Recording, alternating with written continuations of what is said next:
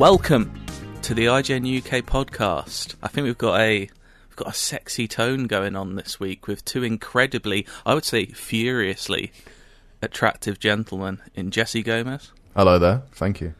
And the just delectable Matt Purslow. Oh, thank you, Simon. I don't think people necessarily know what kind of hair Jesse's got going on at the moment. He's got the fullest beard that I've seen him ever wear. And when I saw him in person the other day, longer, almost like Geralt short length hair. It's very We've got our very own Witcher in the midst. Been slaying any beasts lately, Jesse? Not quite, mate, but I have been playing a lot of Slayer. Have you? Yeah. Are you trying to do a segue there? I wanted to throw my hat in the ring. Yeah, let's talk about Halo Infinite Multiplayer. Oh, are you hosting that? Go on then, let's go for it. That's me done. It's over to you now. Yeah, Halo Multiplayer dropped. What was it, last Friday now? Tuesday. I can't remember the exact day. It was during the Xbox event, was it only this Tuesday? Jesus. It feels like longer than that, because I have been spending half of my time since playing it. But yeah, dropped out of nowhere. No one knew that was coming, did they? Didn't leak at all. Wasn't a surprise. But yeah, I've been playing a lot of Halo Multiplayer, and here's maybe it may shock some people. Others, they may not care. But yeah, the first time I ever played Halo Multiplayer was this Tuesday, and I've been playing it, like I said, pretty much non-stop since. It is fantastic. I'll preface this, but I'm probably about to say a lot of points about why Halo Multiplayer is great that people have been saying for about 19 years now.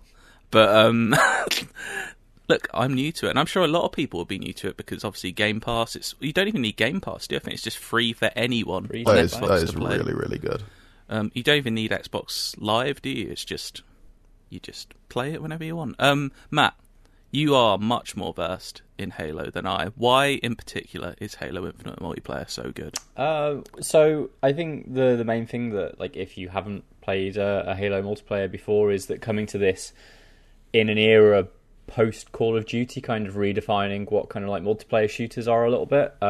It's much more closer to the old school arena style multiplayers that kind of were popularized by Quake and things. So there are two broad kind of types of multiplayer matches in this. There are the big team battles, which are 12v12, right? Yep. And then there are the smaller ones, which are 4v4. The smaller ones are generally in symmetrical, quite contained maps, very kind of corridory with lots of sharp corners, multiple different levels, and everybody on the team will always start with the same loadout, which is the assault rifle and a pistol. And a big part of the game is, whilst there will be an objective going on, so that might be capture points, it's got a classic capture the flag mode. It's got a game called Oddball, which is literally pick up a ball, in this case a skull, and hold on to it for as long as possible until your team gets 100 points. But the big kind of thing that creates the interesting wrinkles in this is that there will be weapons that spawn on the map, and it's about the team that can hold on to those spawn points and be the people that know, I know that the rocket launcher is going to spawn in 15 seconds. I'm going to get there. I'm going to lock down the point. I'm going to get the rocket launcher. Please give it its full name, the Spanker. It's called the Spanker, yes. And literally, it's SPNKR or something like that. But no vowels in. Yeah, in your AI companion refers to it as the Spanker. And yeah, so then you get something like that, or the Cinder Shot, or these big kind of powerful weapons. And the team that controls them generally is the team that will have the edge. Doesn't mean that they'll win. Tactics obviously are also a big part, but that kind of classic thing where everybody starts on even footing, and then it's about who best understands how those map works and how to lock down specific areas of it. That's why I'm particularly loving the 4v. I mean, I'm loving all the modes, but the 4v4 modes are singing to me a lot more. And I know it's probably going to be, design-wise and historically, the other way around completely, that they borrowed from them. But the 4v4 modes basically do remind me of Overwatch, because it's all about map knowledge. It's about, and it's obviously less ability-based than Overwatch, but you're kind of almost getting those abilities on the fly, like you said, by finding the rocket launcher, finding these weapons, finding like overshields, which like basically give you double health. Like it's about basically creating. It's almost like a hero shooter on the fly in a way, which I suppose is what arena shooters are at their core anyway. But that's why I'm liking the fulfill modes, and the fact that it is, although you do have Slayer, which is basically team deathmatch, first to 50 kills, like objectives. I do like objective-based multiplayer. That's why I've always liked Overwatch and Light Siege, because I like having that, basically tactical awareness to it. And Halo is kind of, you obviously do have tactics, but at the same time, it doesn't punish you if you do just want to go a bit rogue and go and kill. Yeah. Like, ultimately, like, your team might lose, but, kind of like, there is that, it's, because the time to kill in Halo is substantially higher than a lot of other games, like, I'd say it's arguably even higher than some Overwatch characters, right? Like, oh, yeah. Might be close to tanks, probably. It's close to tank, but you obviously have to drill through an overshield, like a force field that surrounds a Spartan, and then you have to get the kill on the Spartan itself. So compared to Call of Duty, like, you are fighting a lot longer, which means those kind of like moving around in little packs is very, very advantageous. Kind of like 2-on-1, it's always going to be the two that pretty much gets that firefight dealt with. Whereas I think Call of Duty lets you, like, if you're really good on the Twitch, you can take two people out. It's all about reflex, isn't it, Call of Duty? Because the time to kill is so short. Basically, if you fire first, you win. Like, it's the Greedo Han Solo of multiplayer games, whereas Halo is much more like the Battle of Naboo.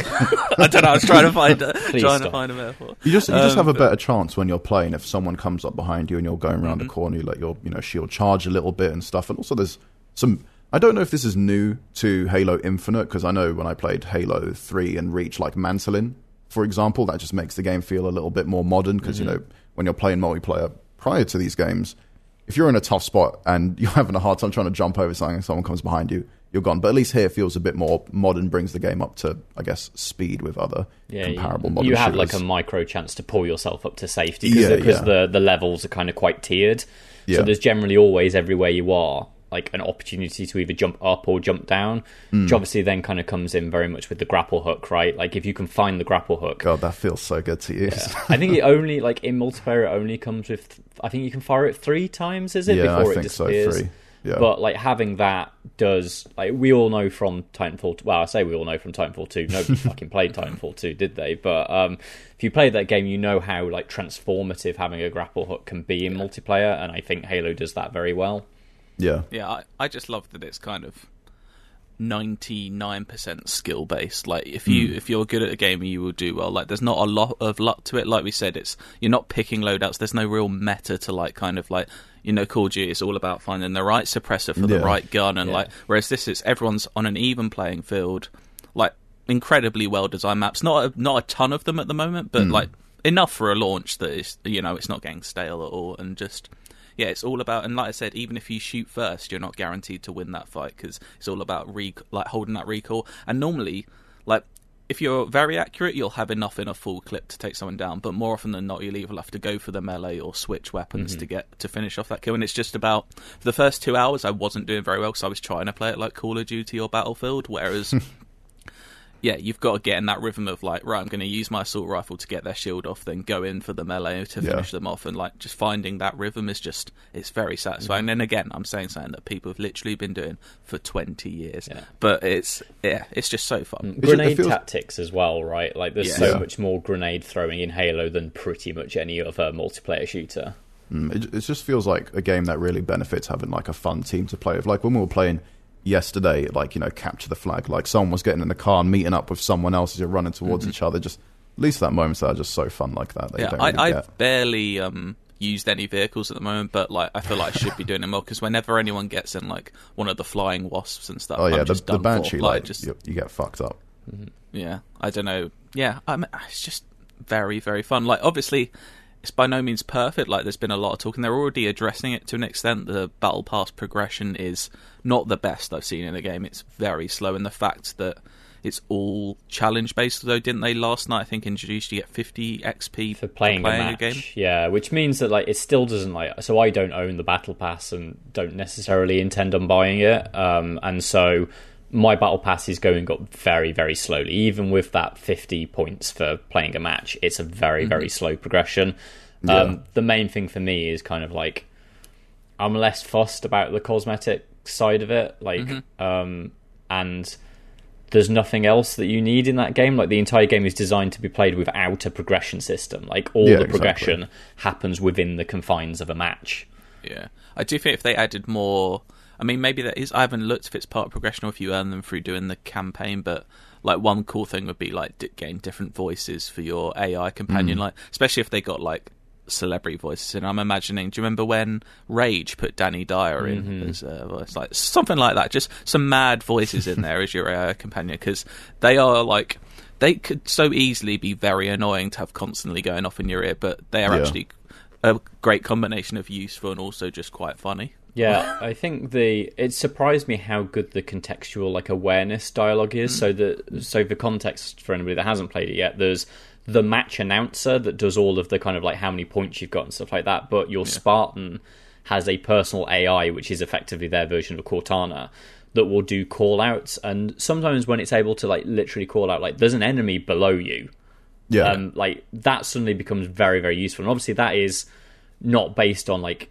other people have to have been able to see that person, and it's very much like how Overwatch works. Like if someone on the team notices a sniper in Overwatch, their character will shout out sniper.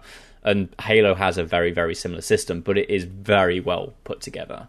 Exactly. That's why it reminds me of Overwatch so much. Like, obviously, Overwatch must have borrowed a lot from Halo historically, but like, yeah, this Halo is definitely borrowed from Overwatch in that regard. Like, there is a ping system in Halo, but I'm hardly ever using it. Like, I'm only ever using it if I literally have a challenge, which is ping someone and then kill them. Like, the ping system, like, there's a lot, it's quite, for also quite an objective-based game, it's quite a frantic game, I suppose, like Overwatch. Like, it's not like a Siege, it's not like a slow, paced-out for sure game. Like, it's quite frantic, and I think most of all, like, the biggest compliment you can pay is just, it's just ridiculously fun, and that's sometimes all you want from a game. It's just, this is fun. Like, although I do have the battle pass, I'm not like, it shows a lot when I'm playing a game, and like that's the same thing with Overwatch, is that like I'm playing the game to enjoy the game rather than like some games, I don't know, like Warzone would be like, I'm playing this game just to get to the next level of the battle pass. I want, like, I'm not necessarily playing this game because it's the game I want to play right now.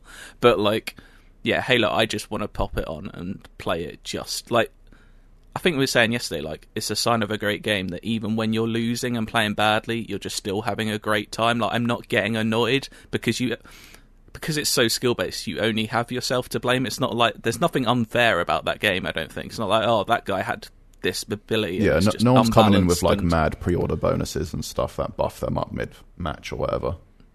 Yeah, I can't wait to play more. And I'm sure we'll talk a lot more about Halo in the future. But for now, that's enough multiplayer. Matt, you have had the privilege of being able to play, the first 4 missions of the campaign? I have, yes. And I'm delighted to say it's absolutely fantastic. Nice. I really like this. And so I think we've briefly spoken about this before on podcasts where there wasn't a huge amount to talk about, but over this year I've been playing the Halo campaigns again, kind of like some of them for the first time, the first replay I've done of them since they originally came out. And so to play them all back to back, you really notice kind of like the evolution of that series, and also how much of a catastrophic drop-off Halo 5 is. Halo 5 is a bad campaign. Like, a genuinely... I wouldn't know. That's the only one I've not why played. was it bad? Give us a little background. So what went wrong? Halo 5, like, thematically and, like, story-driven, is a dreadful story campaign. It follows Halo 4, which I think is a very, very good campaign, and really demonstrated that after Bungie leaving kind of like Halo as a franchise, it felt like it had moved into good hands, at least on the campaign side. I didn't actually play a lot of Halo 4 multiplayer, but I know that was less well received. But the Halo 4 campaign is genuinely quite good. It's a little bit more constrained than the previous Bungie Halos have been, but it does take some good ideas from Call of Duty in that, like, that cinematic first-person perspective, and also like honed the storyline in really on Chief and Cortana, and it's a really, really good, like, very emotionally complex story. Halo 5 like was based on a marketing campaign like that led into it, that was very much about the idea of like, has the chief gone rogue, and all of this. And what it does is it splits the story over two characters. You play as a guy called Locke, and you play as the Master Chief, in squads, doing a storyline which involves Locke chasing down Chief to try and effectively arrest him.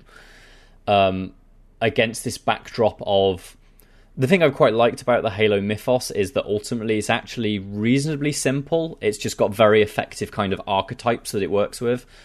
Halo 5 goes like full sci-fi mumbo jumbo, like in a way that just doesn't work for it. It's spectacular in terms of its visuals. It's got some really good, strong visuals.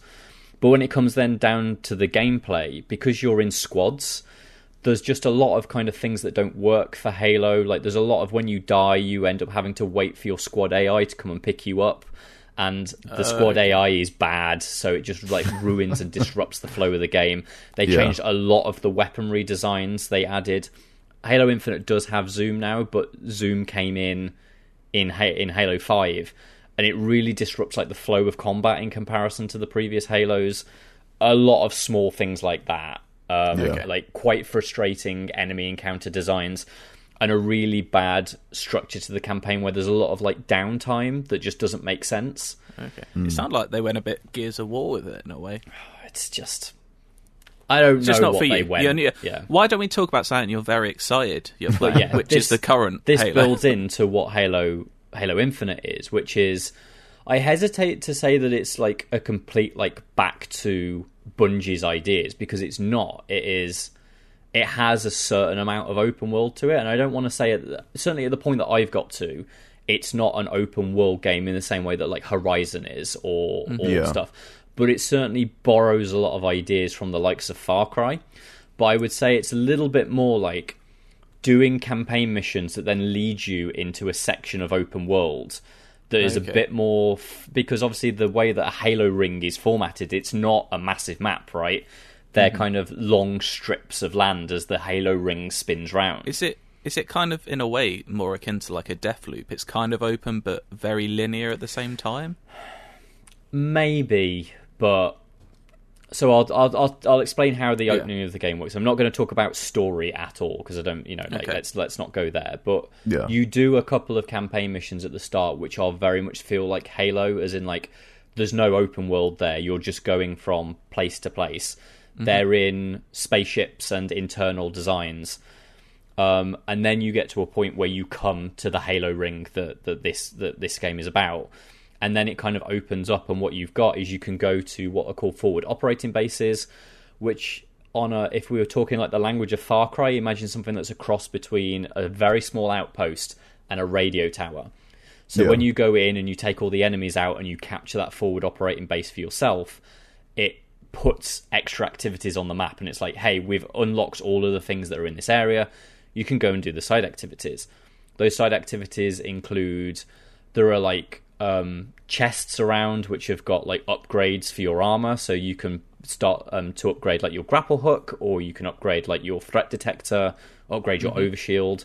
So that's a little bit like how like a lot of games have like so for example in Far Cry at the moment, when you find like all of the Supremo bond which allows you to upgrade your current equipment, that's that equivalent. But there isn't actual crafting. You're just no, it's no crafting at all. It's I like it because it's a bit more straight up. Like, you get what you're given. You go, you find a crate, you open it, it's got an upgrade module that you slot into your armor in whichever one you want, and your armor is now better. And any of those visual? No. So when you find things in the world, like Master Chief will pick them up, but it's not a case of they're nebulous enough, so it's not like you have picked up a grapple thing. It's like you've picked up a currency that now allows you to make your armor better. Okay. And am I right in thinking that you told me some of those things are even like multiplayer unlockables? I have found things, that like you'll find like a locker, and it will be like, oh, you found like a multiplayer skin. That's quite cool. So I mean, it's kind of encouraging people who would only play multiplayer. You might want to play the campaign to get some of the stuff. Yeah.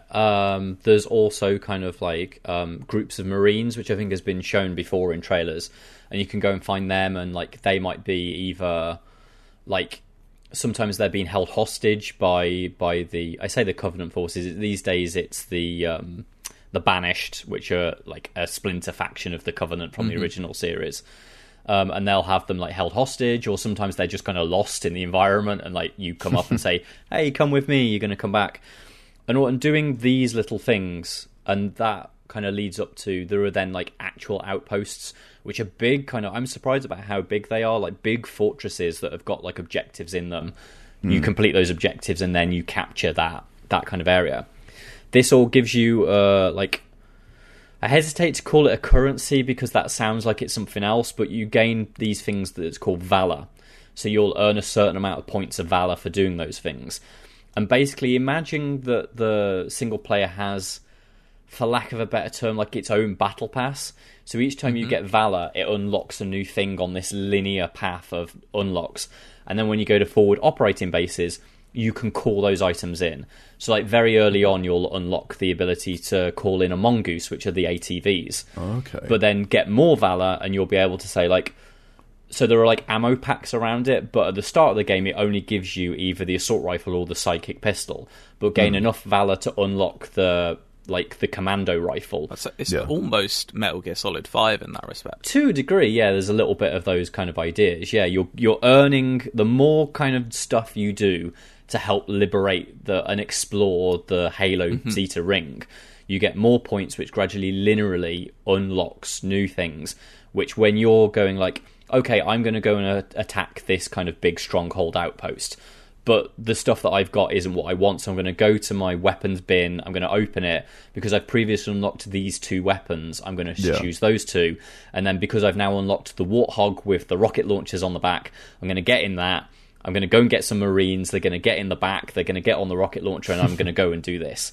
So kind of like, it does that thing that I like in games where systems play into each other. Yeah. And so doing one thing allows you to do another thing, which then allows you to be better at this thing.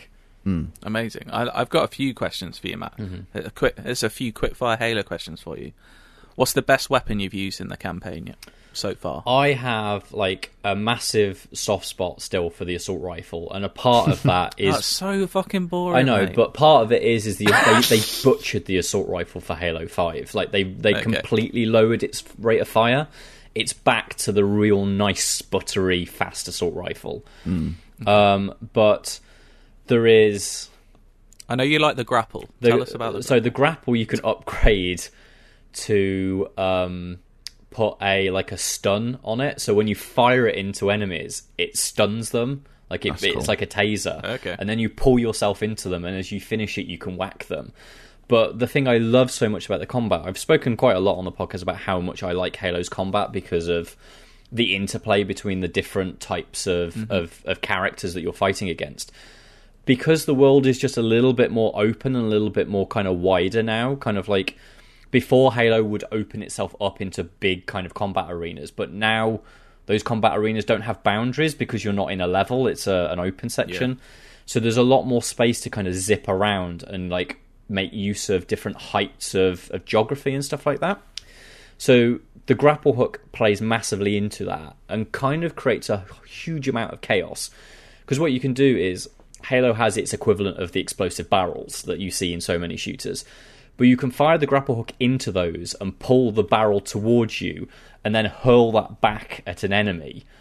And like as you're doing that, you can then like jump to the side and headshot something, or boot something so it goes into an explosion as that explosive barrel you've just thrown explodes. That sounds wicked. To me, it's almost like, so it's nowhere near as fast as Doom, but it does feel a bit like the chaotic ideas of Doom, which has got like so many things that you're thinking about at any one time, bolted onto like the fundamental ideas of a Far Cry game.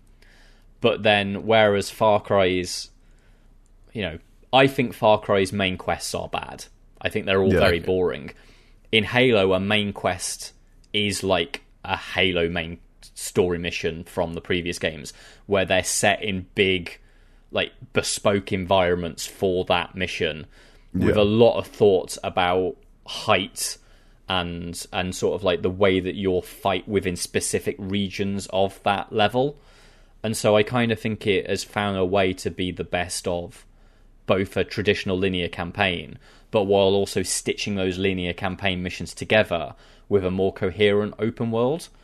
It does. I say this from very only good. experiencing 4 missions. It could all sync, right? Like, That's what I was going to ask. Like, from you've only played 4 missions. Like, I'm just trying to I think a lot of people, maybe when they hear the words open world, not that this is fully open world, it's a sort of open world.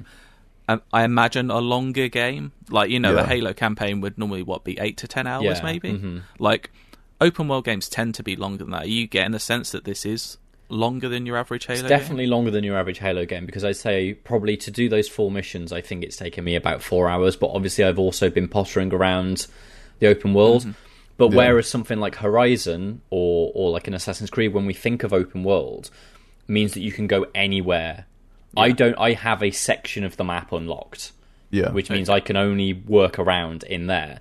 I must say I've not been to the boundaries of that, so I don't know if you can walk past the boundaries, but I get the impression is that each new mission you do unlocks a new section of the Halo ring, and then you can do the open world activities in it.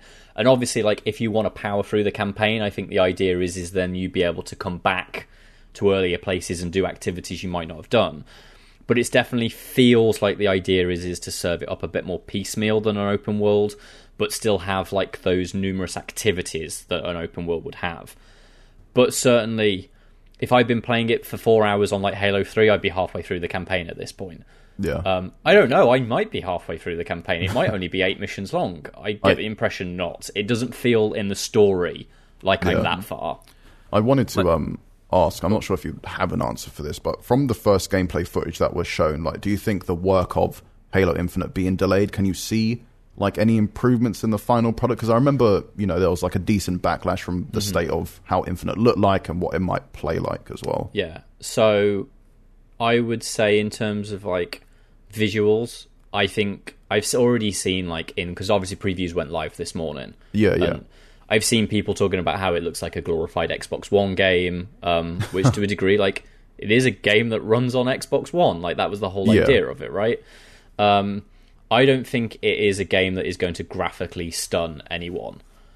However, I am a fan of what Halo looks like, and this is the best looking Halo game to date. So Halo has a lot of kind of like iconography that it constantly uses throughout the game, because most of them are set on Halo rings, as the title. So Halo rings have a very verdant kind of like northern forests kind of look to its surface. And obviously, when you drill deeper underneath the surface of a Halo ring, you then go into Forerunner architecture, which is all very much kind of like angular and the kind of almost diamond shapes that stuff uses.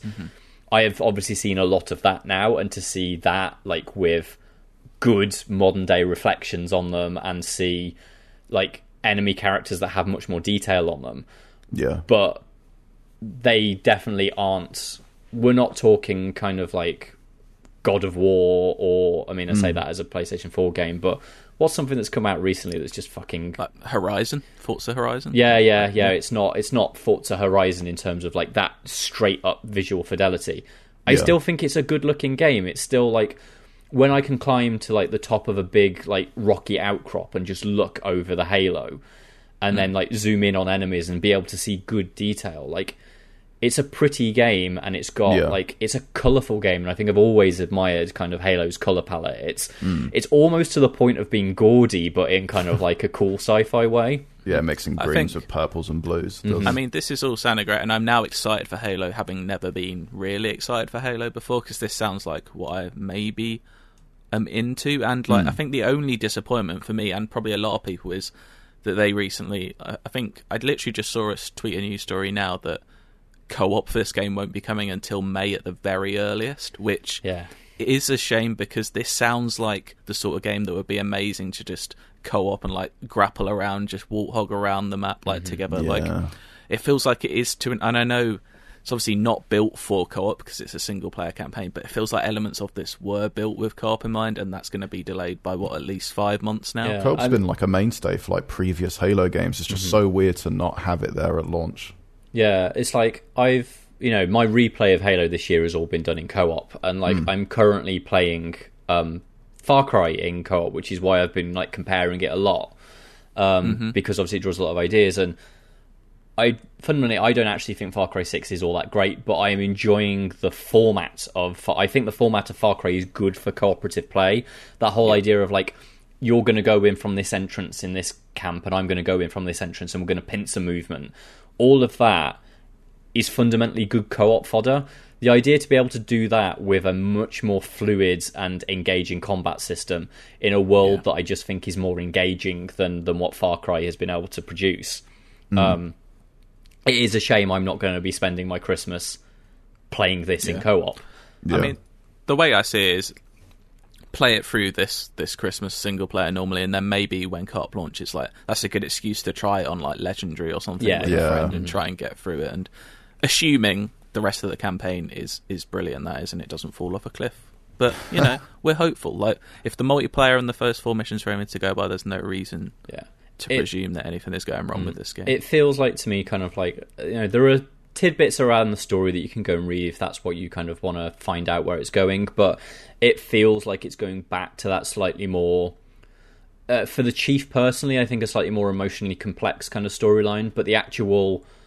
events of what are going on so far, I think, are closer to what the stories that Bungie used to tell. It's much more in the vein of Halo 3. And so I think if you liked those, like, archetypical sci-fi stories that Bungie used to like to tell about kind of, like, finding things on remote planets and stuff like that, while also having Chief having to assess his relationship with, you know, where it was with Cortana and how he fits into, like... He's an old, weary soldier by this point, and I think you're starting to be able to tell that he's kind of... Is he like a bit old Snake at this point? Not quite that, because Old Snake is very kind of like, that is the point of those games, but he's getting close to that sort of character. I think kind of like he's just maybe slightly sadder than he used to be, which for a man that's been genetically, you know, built up to be sort of an unthinking soldier kind of is something... I hope that over the space of this campaign, it really drills down into that. Nice. I mean, yeah, it sounds like Halo Infinite is shaping up on the campaign side to be very good, and the multiplayer is already excellent. So, yeah, from one game I previously wasn't really enthused about all to of now just pretty much in love with Halo Infinite, to a series of games I was once in love with and now I've lost all enthusiasm for. The GTA Trilogy Definitive Edition came out last week, and look, I've dabbled in all 3 of these now, and I won't lie, I'm having fun because these are fundamentally great games. In many ways, they haven't aged well, and these remasters definitely haven't aided that process at all. I'm just gonna go through, like, I was originally gonna go through. I plan to go through all 3 of these games in order and enjoy them fully. I played about 2 hours of GTA 3 and realised, you know what, this is too simple for me at this point. I'm going to have to skip it. Like, I was bored. I played the first couple hours of Vice City. Better, still into it, still Vice City. But again, the mission design was a little too simple. And I know Vice City, from memory, gets a lot more interesting the further you get into it. And then I booted up San Andreas, which I think is, for me anyway, leaps and bounds ahead in terms of... Especially from the get-go, it's a much better opening than the opening to the other 2 games. Like, it gets you straight into it and straight into that character. And you're doing... Just the fact you start off on a push bike, to me, it's just... I don't know, I've always loved that opening, that it's not just the same. We've got to drive to this place and get someone, and, like... Whereas it's something a bit different. But obviously, that's not the headlines of GTA Trilogy. Everyone knows these games are historically good. The problem is, and I know, Jesse, you've done a lot of analysis, some would say, on this issue. There's a couple of bugs in this game. It's mad when you think about it, because, like, I guess the main question is, like, are these definitive editions like the ideal way or the best way to play through these games? And ultimately, like, it's a resounding no. It's probably the easiest way to play because, you know, the older versions have been removed, but with the definitive edition, they're not using the PS2 or Xbox era as the foundation. It's the mobile remasters, and then on top of that, it's the PlayStation 3/Xbox 360 versions, all of which, they all had bugs, and that's the basis of the definitive edition. It's mad, the more you think about it, that they've used the word definitive. Yeah. Just call it the GTA Trilogy Remaster. In fact, you have decided, even probably after testing these for announcing it, have gone, do you know what? These are the definitive editions of these games. It's just mad because there's no cohesion or just any reason in terms of what these games now look like. Like for me, Vice City looks like Simpsons Hit and Run. San Andreas just looks mad, and 3 is just super dark now. It's just they're kind of just ugly.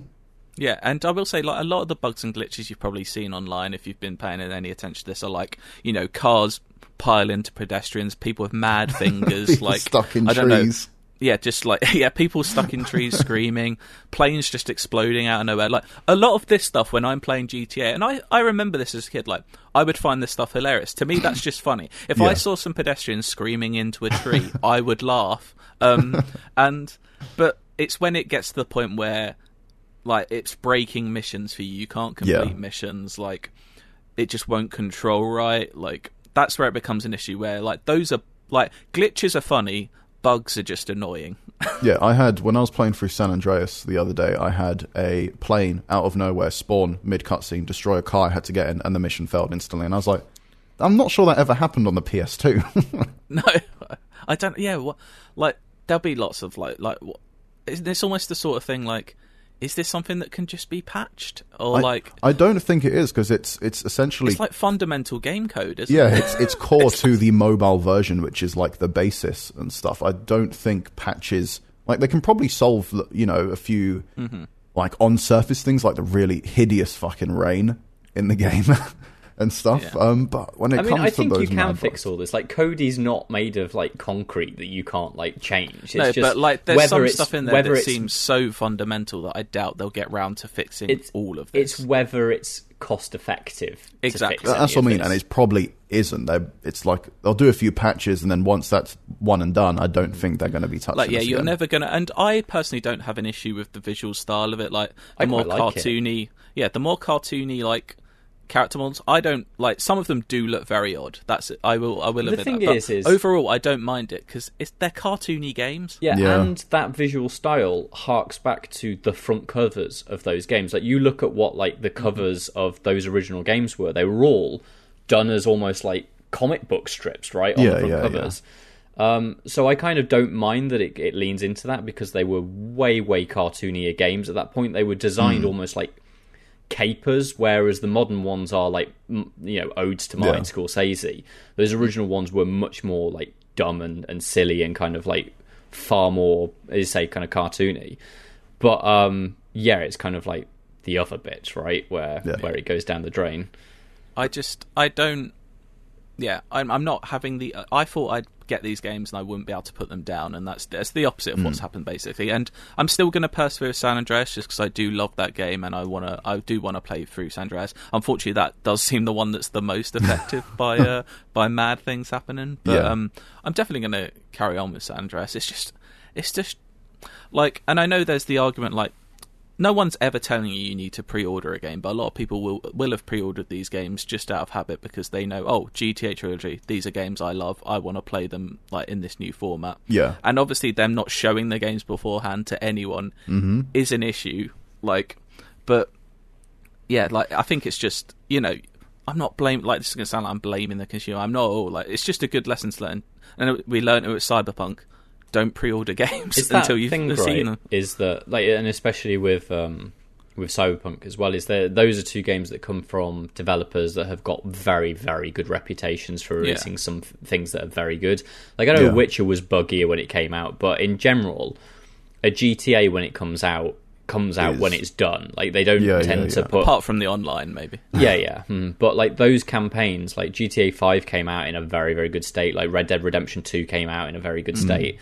So we've got used to trusting Rockstar's kind of sense of... It's just not like them at all to, like, put this out just, like, in this state. Like, they normally, like, wait until they're ready, and, like, they're, like, I don't know why they felt... Maybe because the GTA 5 remaster was meant to come out this winter, and they were like, well, we've got to put something out this winter. Yeah. We'd rather this be in a bad state than GTA 5 be in a bad state. This is the thing. It's happened before with the mobile and then PS3/360 era, but no one really noticed because by that point, like, no one really cared that much. It's not like it was advertised as like, this is the definitive edition. It's just like, hey, there's a few graphical things, that's it.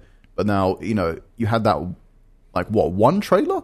I swear there was just only one trailer for this. It was just basically a graphics comparison trailer, wasn't it? That was all it was. Yeah, there was no like actual gameplay. It was actual all gameplay. Engine, but yeah, it's just disappointing, isn't it? And like I said, I'm going to still play San Andreas through gritted teeth because it is ultimately still better than getting my PS2 out from I don't know where it is in my loft somewhere and hooking that up and playing it there. Yeah. But like that is there are positives to it. Like it does control a lot better. Like I like that they have the modern controls, and driving specifically is a lot better in that game. The shooting, questionable whether that's much better, but like they do control better. There's auto saves, you can restart missions. There are some pluses to this. Yeah, but for sure. As a whole package, it is just disappointing, isn't it? Yeah. And I don't like being disappointed. I don't like talking about things that disappoint me. But there we go. Maybe you can lighten the mood, Jesse, because you, and I still haven't seen this film, and I'm excited to go see it, you have seen the new Ghostbusters Afterlife. I certainly have. So, you don't sound infused. I want you to sound infused. No, like, so this thing, like, Ghostbusters is this weird thing where, like, when, I think, the 2016 film? Was it in 2016? So yeah, like 17, around then. When that was coming out and stuff, like for me anyway, as a kid, I have no real memories of like OG Ghostbusters films. Like I watched them as a kid, but they didn't leave like any long-lasting impressions or any like nostalgia in me and stuff. So I went into Afterlife with somewhat of a fresh mind and like really, really enjoyed it. Like I haven't really watched a film like that in a while that just left me, you know, smiling because it's a cute film, it's funny, and it's just like pleasant to watch. And I think the new cast as well, because the film focuses on, I think her name is McKenna Grace. Yeah, isn't it Spengler's kids? I thought she was really, really good in the film, and like if they end up making a sequel to, you know, another sequel to Ghostbusters, it'll be great to have sort of just like this young kind of like teenager cast, not quite Stranger Things, because that's you have a little bit of a vibe from the of that. trailers. Have you seen the film Super 8, the J.J. Abrams? No, I haven't. Okay. Matt, you're nodding. I love Super 8. I think it's cracking. It's a really good film. It's a forgotten film. People don't remember it. But yeah, I was getting that sort of vibes from it, like group of kids like stumble across something they shouldn't have, sort of thing, and alien threat. In many ways, like remind me of the original Ghostbusters from the trailer, but also like an 80s Spielberg, like an E.T. or something. And yeah, I'm excited. Like when a lot of the reviews came out like a month or so ago, I saw a lot of people just like trashing it, going like, this is a cash in on nostalgia and stuff. I mean, but I've seen a lot of people have watched it and gone, do you know what? This is actually quite heartwarming and I like it. So. I think that issue there where people are saying it's a bit of a cash in, although I don't have many memories of the original Ghostbusters, there's certainly an element towards the end of the film that feels like that. It's a bit kind of like Rogue One CGI kind of stuff where they do something like that. Okay. And like it felt a little bit cheap to me, but it didn't really ruin the entire film for me. Mm-hmm. Yeah, I'm looking for, like, is it... I'm trying not to... Like, I don't know how well you remember the original Ghostbusters, but, like, is it sort of a Force Awakens thing where they've just taken that plot line and done it again, or are they doing something different? That's the thing. I really don't remember the first film. Right, I don't let remember. Me outline I don't remember the if the first film is 1980. Can't remember when Ghostbusters. Is it like a full-on comedy? The first film, because I can't remember. There's basically a satire. Like, and this is the weird thing with Ghostbusters. Like, they've kind of nowadays it's kind of considered this like family thing, whereas back in the day, like the original film, it's like a satire. It's not like kids enjoyed Ghostbusters, but like it's not a kids film necessarily. Like it's a satire with like some like quite adult jokes in there at times as well. Like, and nowadays, because obviously like, it's transformed into something else. There was the animated show that a lot of people loved, and like these days it is kind of, and they're definitely positioning this one as it's led by kids as like a big like family thing. But that's like where these films kind of like these redoings of 80s stuff kind of like fall like I'm sure it's enjoyable, but it's like, who is the target audience here? Because you're doing a kids film, whereas really, if you're trying to aim for that nostalgia, you should be aiming for people in their 30s, 40s, 50s who love Ghostbusters, whereas actually you're targeting this at their kids who have no nostalgia for Ghostbusters whatsoever. So it's kind of caught in this middle ground where I think this film will do well, and I'm intrigued to see what like the general public think, because Like, sometimes, film critics can be a bit snooty and kind of waiting for that chance to, like, rip into something that is just seemingly a cash grab. But it seems like, especially because this is directed by Jason Reitman, who is Ivan Reitman's son, who directed the original Ghostbusters. From listening to him talk about his film, like, it's a real personal project for him, and, like, he's, like, always wanted to do this. He obviously grew up around the original Ghostbusters, and, like, so, yeah, it feels like I'm hoping for a film full of heart, basically. Yeah, it's got, like, when I was watching it, it just felt like, because I was in a just screening by myself, I never really had that experience where I could just watch the film in complete, silence and just absorb everything. It just felt like a nice kind of summer holiday film of, like, this family going to this new location, and the kids are meeting, like, everyone in town and stuff, and they're coming together to, like, for this big adventure. It kind of felt like the Goonies in that way, I guess. But it's just a nice film with, funny beats and a bit of heart, I guess. Nice. I'm going to see it. I think this one is cinemas only. Do you know that, Matt? I'll look up now. I don't think it's on streaming anymore. I think nothing's going to... We've finished the era apart of streaming, haven't we? HBO Max films. I think some HBO Max films are still... isn't The Matrix HBO Max Day? I thought Dune was the last of the HBO Max. Was it? Maybe I'm wrong. Who knows? We don't have HBO Max anyway, so everything's cinema for us. I thought it's in the UK now. Not yet, is it? It's coming soon. But anyway. Yeah. There we go. Ghostbusters. Let us know what you think of Ghostbusters if you've seen it at IGN_UK feedback at IGN.com. I've actually got the whole of next week off. Maybe I'll try and go and see Ghostbusters. You should. It's fun. Yeah, there we go. I've never seen the original Ghostbusters in a cinema, so it's been my first Ghostbusters cinema experience. I tell you what I did see, though, last week is a film that I can now talk about that's out in America next week in limited cinemas. I think, like, it might only be out in, like, New York and LA, and then in December it's out everywhere. But it's not out till January in the UK, so I'll mention it again in January. But I saw Licorice Pizza, which is Paul Thomas Anderson's latest film. Such a gross title. Nah. There's nothing bad about this film. Before we go any further, does Licorice Pizza mean anything within the context of the film? So... Licorice Pizza is the name of an old record shop that used to be in LA. Right. So that's, like, there is no licorice or pizza in the film. Spoilers. Like, it's not about the food. What I will say is, and people may want to take my opinions on this film with a pinch of salt, because I am a self-confessed Paul Thomas Anderson, I don't want to say fanboy, because I hate that word, but, like, he's basically my hero. Like, any film he comes out with, I will watch and probably love. Like, There'll Be Blood's my favourite film of all time. Boogie Nights, The Master, I think all in my top 10. Like, love his films. Licorice Pizza is the best film I've seen since There'll Be Blood. Like, it's the best film of the last 14 or 15 years. And it's all very raw. I only saw it a week ago, but I have wanted to watch it again ever since I saw it. If you don't know what it is set in the 1970s in LA. It's about Alana Kane, who is played by Alana Haim from the band Haim. It's her first ever performance in a film, and she is unbelievable. She's basically playing a woman in her mid-20s who's kind of a bit lost, a bit wandering in the world. She's kind of when we meet her in the film, she is basically taking children's photos on a school photo day.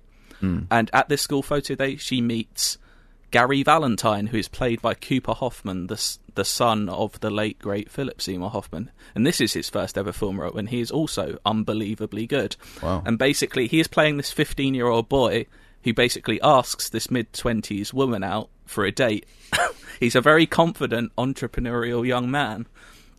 And basically, for the next 2 hours, 10 minutes, you are going with this couple who it's kind of a whole will they, won't they, like, are they just very good friends thing through, I don't know, a series of months, if not a couple of years, through LA in the 70s, with events happening around them, and just kind of the capers they get in together, and it's just a very funny romantic comedy, I suppose is what you'd call it. And it's by far his funniest films. The way I've kind of compared it, if you've seen Boogie Nights, it's a much sweeter Boogie Nights with a lot more heart and a lot less cocaine. And I can't get enough of this film. As usual, some amazing needle drops from Paul Thomas Anderson, just some great songs. You've got, like, Wings, David Bowie, like The Doors. Like it's just I would, if I could, talk about this film for about 2 hours. It's just, I think in particular, if I know you, Matt, you might love this film. I don't know if you particularly love Paul Thomas Anderson's films.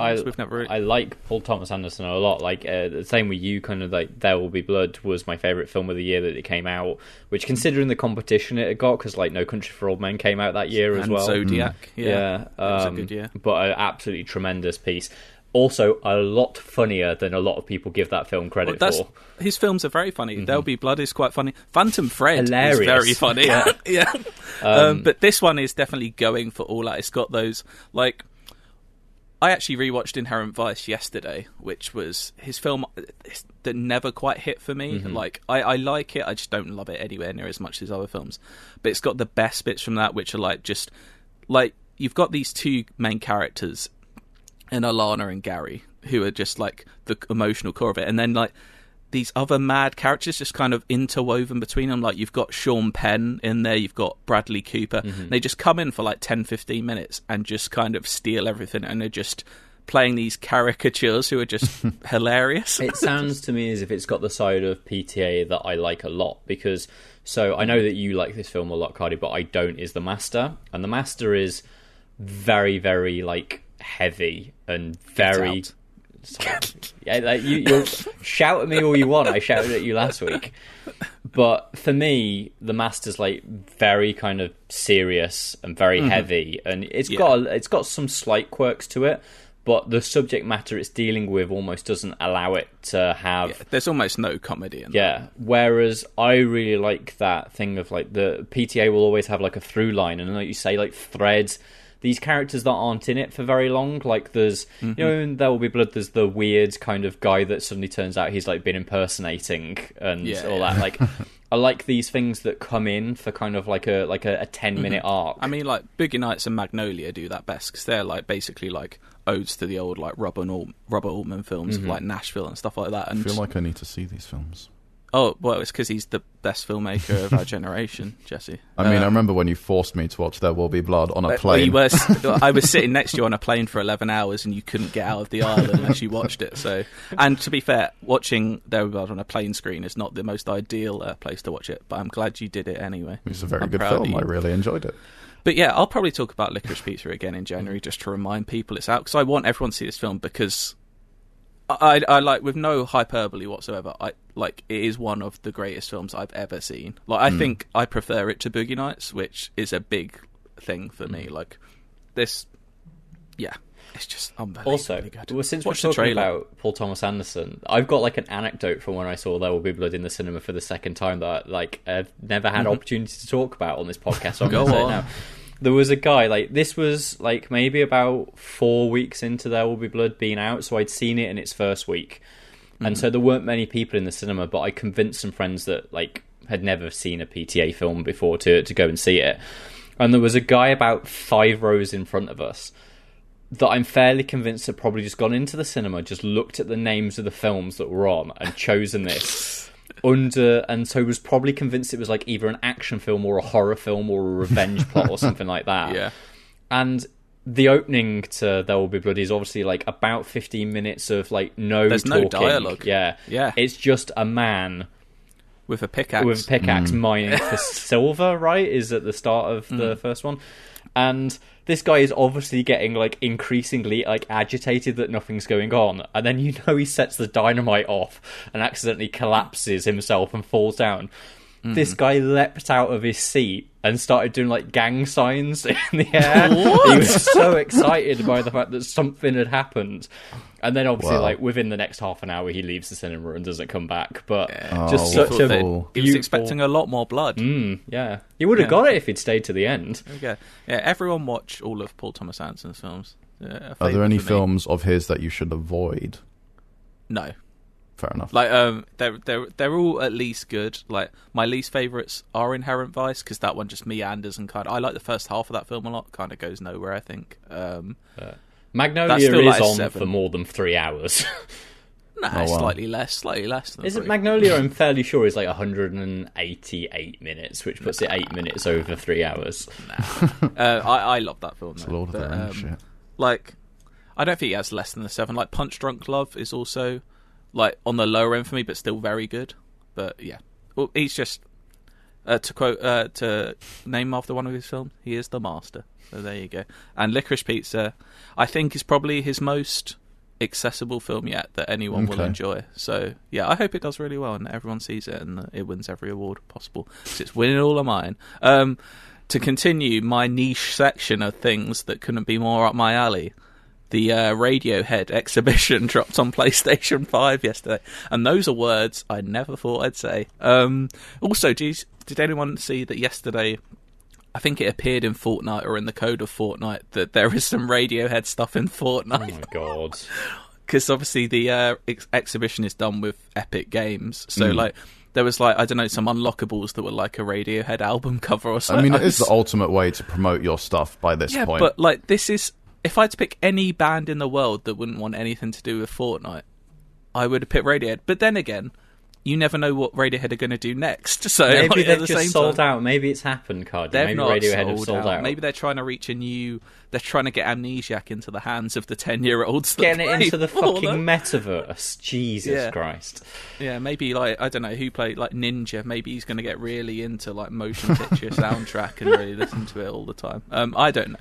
But anyway, Radiohead Kid Amnesia. I'm going to call it Kid Amnesia. Basically, it's the 20 and 21st anniversary of the albums Kid A and Amnesiac from Radiohead. 2 fantastic albums. Kid A is an all-timer. Amnesiac, very good. Not on the same level for me. But, yeah, basically this exhibition is... They did... and another thing I never thought I'd see is Tom York wrote a PlayStation blog post yesterday, which basically detailed what this is, which is 2 years ago they basically had plans to do like a real in-life exhibition. Ideally they wanted to do it like the Victorian Albert Museum or somewhere like that, but obviously their ambitions were too high, so they couldn't do it. Then COVID hit, so they couldn't really do it, so they thought, let's do it digital. So they got in touch with some game developers and have made this kind of virtual exhibition that you can walk around, that kind of is got really lots of like, so the sorry, I've forgotten the name of the artist who does a lot of their album artwork, but he's basically, there's all of his art in there, and lots of like, there's lots of obviously songs from the albums, but also lots of like stems and weird things happening. So they got like all the different like music tracks, the different instrumental tracks from each of the album, and kind of mix them together so weird things are happening. And like, I'm not gonna, like, if you don't like Radiohead or you're not really into walking around cool art exhibits, this isn't for you. I'm not telling people to do it, but if you haven't, just in case you're a Radiohead fan or you want something cool to spend, I don't know, hour and a half walking around on your PlayStation, it's just a cool place to be. It's quite visually weird at times and almost bordering on horror at times. Like, there's some odd things going on. I was going to ask, is it like an interactive album? Like, can you actually hear all the tracks? You can't hear all the tracks. Like, basically, it's like you're in a museum exhibition. Like, there'll be signs on the wall saying, "Oh, go left this way for the for the national anthem exhibition," and like you'll walk into this weird orange gelatinous pyramid and you'll hear the bass and drums from the song National Anthem, which is just incredible. Like, there's weird things going on, and like they played, like, there's a bit near the end where they play a couple of songs and I was getting weirdly emotional because I had my earphones on full blast and I was walking around just like floating in this space with like weird things happening around me. I don't know, Kid A means a lot to me. The thing that I kind of want to know, Cardi, is how much of it is just like, oh, we wanted to make this exhibition and we planned out an exhibition, so what we're going to do is just make a virtual exhibition, and how much of it actually takes advantage of the fact that you're in a digital space and therefore... So a lot of it takes, like, there's bits where you're obviously like, oh, you're just walking down a hallway to find the next exhibit, but a lot of it, it's digital. Like, you're just like floating in midair and weird things are happening around you. Like, like, this couldn't have been done physically. I'd seen some screenshots which made it look very much like you were in a room with tables with things on it and things on the wall, and it's like, that feels, from my perspective, like it's not making the most of the fact that you're doing it in a video game space. So like, you're not, there's no gameplay or anything. You can move and you can sprint with R1, you can zoom in with L1. Like, there are a few bits where there's just like some sketches on a wall you can look at, but for the most part something weird is happening around you. There's a bit where it's kind of hidden away in a corner downstairs. It's called the Little Cinema, where you can just go in and it'll randomly play like some live tracks from like shows they've done. And like, I don't know, if you're a radio... Are you ever like reading information like, oh, like... No, you're never like reading things. Okay. It's just purely visual audio visual. stuff. Okay, right. Like, if you're not into Radiohead, you might not be into this, but if you're into something weird and cool to do for an hour on your PlayStation or on PC, it's free to download. You don't have to pay for it. It's all free. So just maybe give it a go. Stick some headphones on. It did make me wish it was in VR, because that would be ridiculously cool to do in VR, I think. But, yeah, as a Radiohead nerd, I was into it. That does sound really cool. Give it a go. Maybe you'll enjoy it. Do you know what? And if you're not into Radiohead, give it a go. Maybe you'll discover the joys of Radiohead. Who knows? Maybe you'll have a cry. Do you know what makes some people cry because they find it tediously boring, but we enjoy it? The Endless Search. Inside, it's a UK IGN crew. Yeah, on the ones and twos. We got the games gonna play for you. Inside, I got a question for you. Hold tight the DJ, we coming through. Yeah, on the ones and twos. We got the games gonna play for you. Inside, I got a question for you. It's the Endless Search. This week, I've got a quick Endless Search to do. And this one has been sent in from Leo Yang. Thank you, Leo. And he has done us some questions for the Endless Starch. If you don't remember what the Endless Starch is, it's where we take a game and change one letter in that game's name. Jesse is shaking his head because he's probably scared. I can't remember if I've ever won any of these before. I don't think I have. Know. But basically, we're running short on time anyway, but I've picked out 5 of the questions that Leo sent in for us that I think are good, and we'll do those 5 and see who wins. So there's going to be a clue here for a game. I think the example I always use is like loads of rodents in an open world Miami setting, and then the answer is GTA My City, something like that. So you just change one letter and you get a different game name. Let's try it. So the first question for you is: 2 intergalactic furries are stuck in transit in between floors. Ooh, what could it be? Intergalactic furries. 2 intergalactic furries are stuck in transit in between floors. I will say this is a game that came out this year. Oh, God. When you say a game that came out this year, not a re-release of games that came out. No, it's a new game that came out this year. 2 intergalactic, maybe they're almost inter-universal, multiversal furries are stuck in between floors. Think of some furry characters that maybe had a game this year. Okay.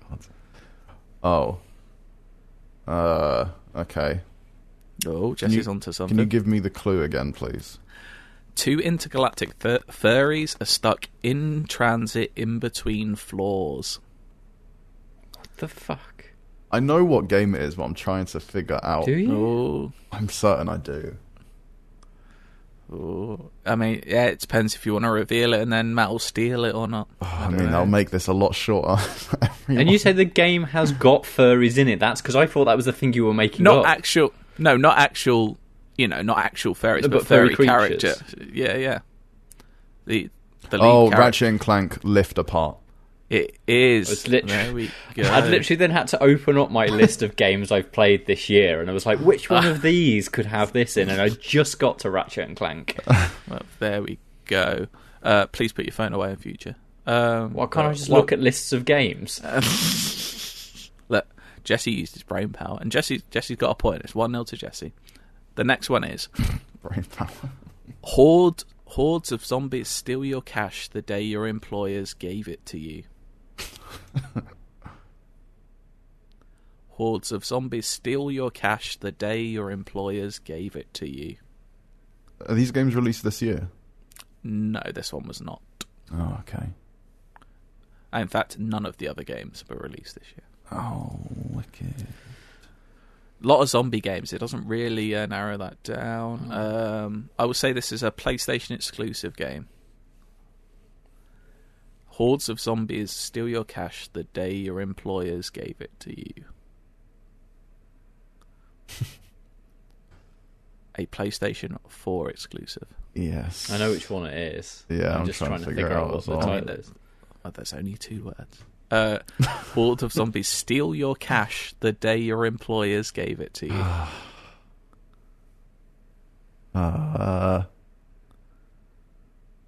And I hope you're not thinking of the wrong game. Surely it's Days Gone, isn't it? I'm just trying to figure out. Like, Yeah. And if your cash had gone the day your employers gave it to you, what would have happened? Something will have gone. Oh, Pay's gone. Pay's gone. Oh, there we go. Fuck's sake. There we go. Pay's gone. We got there. One Brilliant. all. Jesus. I was focusing on the Gone part, to be fair. Yeah, I was as well. Okay, well, I thought that was one of the easier ones, so let's see where we go now. 1 all. Okay. Shit.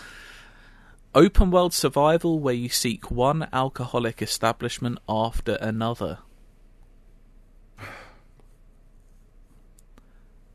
Maybe I'll add some clues to this one. Let me just look up.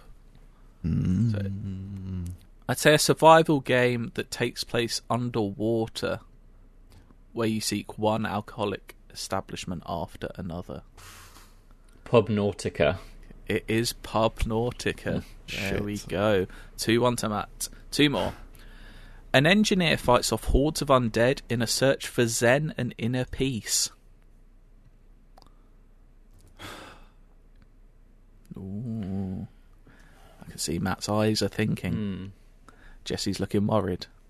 I'm looking sad. One. I know the game, but I'm now trying to think how I convert it. I don't even An know what game it engineer. is. Do you know what game it is, Jesse? No.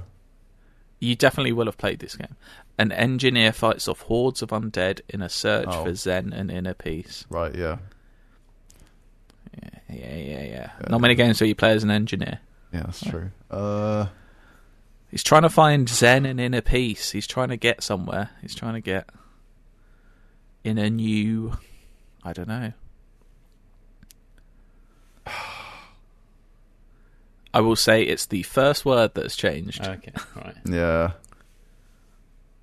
Headspace. It's Headspace. There we go. Isn't there an app called Headspace? Yeah. As well, I yeah. don't know. There we go. 2-2. It's come down to this, and what a thriller we've had. Here we go. This one. Do you know what? This one you might get quickly. Who knows? I don't want to say too much. A native Australian marsupial loses it and commits fatalities on any living being. Oh, wow. I know what game that is. I don't know if you do, because I think you're assuming it's something else. Mortal Wombat. It is Mortal Wombat. There we go. 3-2 to Matt.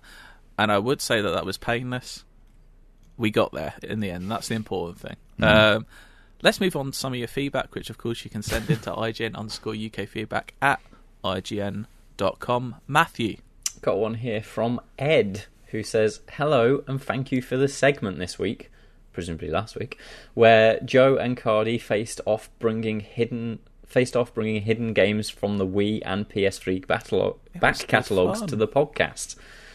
I congratulate Joe for his picks of Zack and Wiki, Riven Paradise and Deadly Creatures. They're all great games. But I wanted to bring some attention to my arguably better hidden gems for the Wii. No congratulations for me. Yeah. I did note there, so that's fine. Turns out Deus Ex, some people don't think is a hidden gem. There we go. Anyway. You suggested Deus Ex. Look, I'm not going through this again. Listen to the podcast, mate. Dokapon Kingdom, Mr. Power Release. This 4-player board game puts players against each other and the board in a lengthy role-playing quest to defeat monsters and free the land of evil. The script is bizarre and hilarious, and when you defeat a player in a rock paper scissors battle, you can rename them or mess up their hair. Then I've never heard of that. No, me neither. Boom Street, also known as Fortune Street, a Monopoly-style board game with stocks and shares market manipulation wrapped in a Mario and Dragon Quest skin. Superb, even included online play.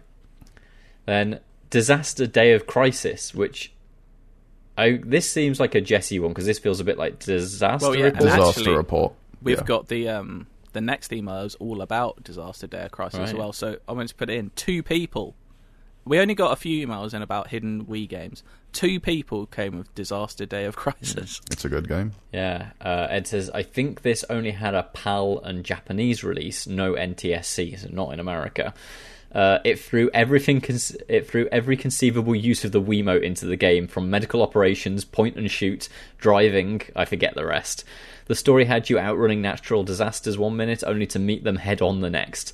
It was hilarious cheese on a scale only video games can reach, and definitely more than the sum of its many parts.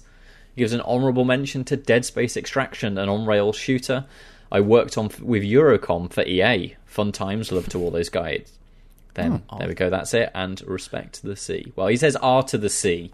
I assume that means respect the sea. Yeah. No I hit completely play. forgot about Dead Space Extraction, that was a thing. Mm-hmm. That was the quite weird good. thing where the Wii would have those weird sort of almost spin-offs of Yeah. core games. Yeah. Do you want to? I'm intrigued by the 4-player ball game one. Was it Dokapon Kingdom? Dokapon Kingdom. That sounds mad. I'm intrigued by that. Thank you, Ed. Jesse, you've got one, which, like I said before, we've got more Disaster Day of Crisis talk, which I'm sure you can tell us all about. That is nuts. This is from Sam Davies. He says, Hi all, just wanted to let you know about what I consider the most hidden of hidden gems. I've never heard of or seen anyone else ever talking about or play in this game. The game is called Disaster Day of Crisis. I like to think whoever created the game walked into the head of studio office and said, I want to make a game that's a cross between The Rock, Volcano, Dante's Peak, The Day After Tomorrow, San Andreas, and Greenland. Then added in even more stuff from there. The game is so crazy there isn't one way to describe the minute-to-minute gameplay, and the Wii controller was perfect for this.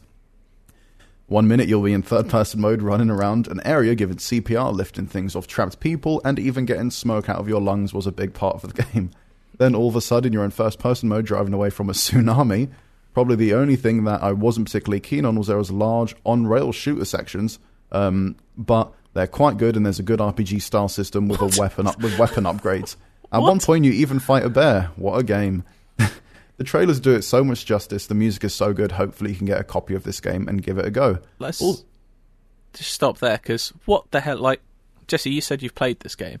I have. So there was a time when I was like hunting through some like PlayStation 2 games and stuff before we get to Disaster Day of Crisis, and I found this series called Disaster Report, which is like from these Japanese developers, and they pretty much made a game where you're stuck on this island or in a city, and there's like a tsunami happening and earthquakes, and you're basically just trying to survive, and that's pretty much it. And Disaster Day of Crisis like takes up to a whole other level, because I think it's been ages since I've played it, but that feels way more anime than these other games as well, where you're like run away from volcanoes and shit like that. It's pretty ridiculous. Where are the on-rail shooters? Who are you shooting? I think there's like eco-terrorists or something. That's usually the plot, or something mad. It's like one of my favorite kind of subgenres of like survival games is escaping from like a destroyed Volcanoes. city and stuff. You just You don't love see it. volcano escape games is your favourite exactly. genre. Well, no, because like every survival game is like, you know, usually horror and stuff like that. But this is just you're escaping from a city that's, you know, suffering from friggin' earthquakes and tsunamis and all this other madness. I'm definitely going to look up some gameplay of this game once I finish recording. It just is to see what is going pretty on. nuts. But if you're into that game, you should definitely check out Disaster Report, because that game has like 4 titles in the series, and it's very good. And also they have a spin-off game as well that was released on the PS4, and that has like same setup as Disaster Report.